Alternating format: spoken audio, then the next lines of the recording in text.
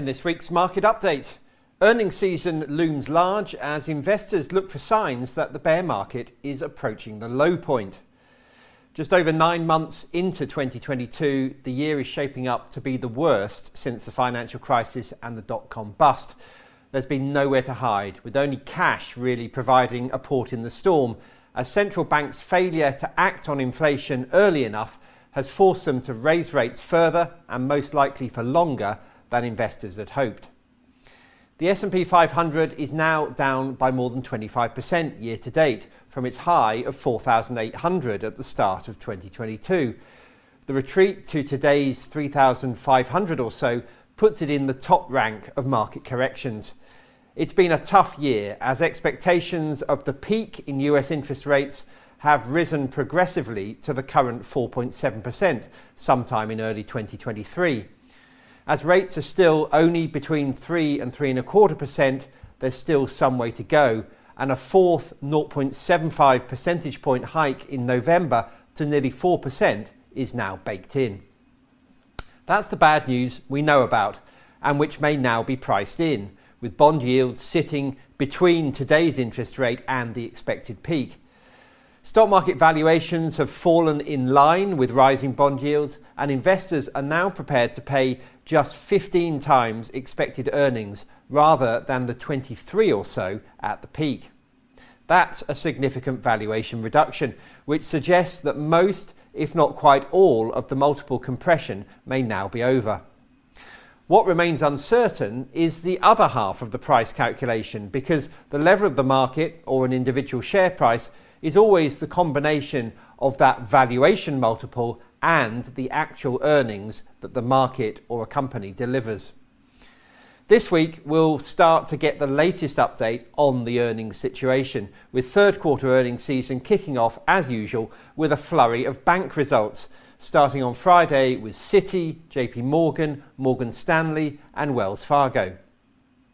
Earnings season is always important, but never more so than this quarter, because forecasts have held up better than many expected. If the analysts are right, the market may have fallen enough. If they're too optimistic and the next few weeks deliver a string of disappointments, we should expect the market to fall a bit further yet. This combination of valuations and earnings tends to magnify the swings in the market. If the valuation multiple is rising and earnings are growing too, the markets can be turbocharged higher. But a falling valuation multiple alongside lower earnings can have the opposite effect. To put this into the current context, a disappointing earnings season leading to investors only being prepared to pay, say, 13 times earnings could push the S&P 500 below 3,000. Expectations have already come down a bit, but the forecast remains that earnings will grow in the third quarter, albeit helped significantly by the energy sector. Elsewhere, the picture is less good. And one key wildcard this time around will be the high level of the dollar. Like the FTSE 100, the S&P 500 is a pretty international index, and much of the earnings of America's biggest companies are made overseas. A strong dollar means those earnings are worth less on translation back into the US currency. We'll also get a key insight this week into a third element of the market puzzle: where next for interest rates? Although earnings and valuations drive the market in the medium to the long term, in the short term, sentiment can be significantly impacted by expectations about monetary policy. Last week, for example, we saw the market rally sharply on hopes that the Federal Reserve might hold back on monetary tightening, only to fall sharply at the end of the week when stronger than expected jobs and unemployment data pointed the other way. Second-guessing the Fed is still the key driver of day-to-day market movements.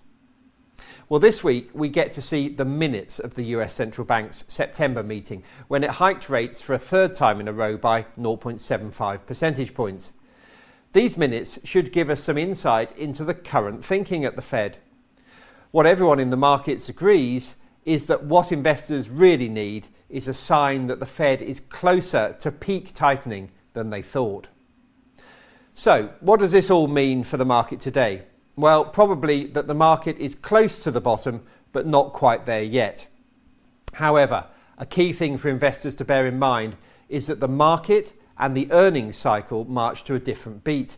Share prices and the market as a whole tend to anticipate the real economy and the outlook for companies.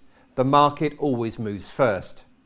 And the gap between the two cycles can be quite lengthy. Share prices can bottom a good 6 months before the low point in the earnings cycle.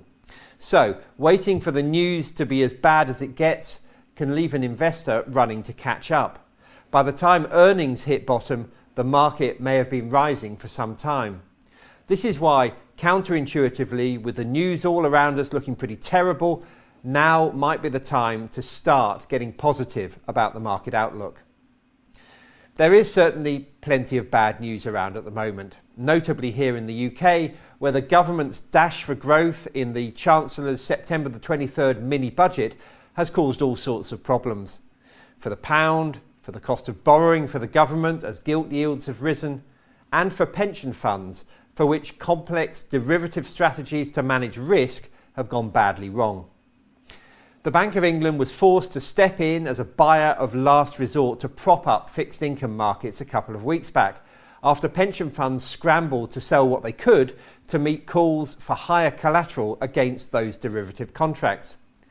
Unfortunately, the bank's support was always designed to be a short-lived sticking plaster, and it comes to an end this Friday.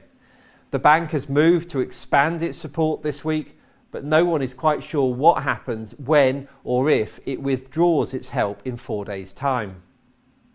Meanwhile, the Chancellor of the Exchequer, whose unfunded tax cuts nearly 3 weeks ago created so much market turmoil, has been forced to bring forward his planned full budget from November the 23rd to the end of this month. In an uncertain world, the UK remains one of the most uncertain places of all. When interest rates rise as quickly as they are currently, the impact can be widespread and unpredictable. For example, the commercial property market is seeing significant withdrawals in a worrying echo of the shuttered real estate funds in the wake of the Brexit vote 6 years ago. The woes at Credit Suisse have also been a worrying reminder of the credit crunch that triggered the financial crisis 14 years ago.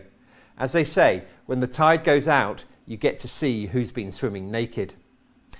But it's not all bad news. This week, for example, sees Japan finally reopening its borders to tourists after a long COVID shutdown. One of the cheapest markets in valuation terms, Japan looks like an interesting contrarian opportunity as life gets back to normal in what is still one of the world's biggest economies. In China, too, this weekend's promised re-election for a third term of President Xi could settle nerves in a market which has been struggling in the face of an ongoing property slump and a damaging zero COVID policy. With the politics settled, the economy might follow. So, the old adage about not becoming more bearish as the market falls is as true today as it's ever been. The time to become more optimistic is when everyone else is gloomy. We may not be right at the bottom just yet, but we're surely not far off.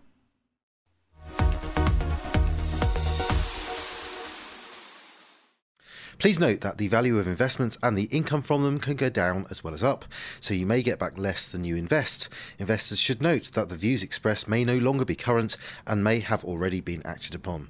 This information is not a personal recommendation for any particular investment. If you are unsure about the suitability of an investment, you should speak to one of Fidelity's advisors or an authorised financial advisor of your choice. Overseas investments will be affected by movements in currency exchange rates, and investments in emerging markets can be more volatile than other more developed markets. Reference to the specific securities should not be construed as a recommendation to buy or sell these securities and is included for the purposes of illustration only. Tax treatment depends on individual circumstances and all tax rules may change in the future. Withdrawals from a pension product may not be possible until you reach age 55, 57 from 2028. This podcast may not be reproduced or circulated without prior permission. No statements or representations made in this podcast are legally binding on Fidelity or the recipient. This podcast is meant only for UK residents and does not constitute an offer or a solicitation in any jurisdiction in which it may be unlawful to make such an offer or solicitation.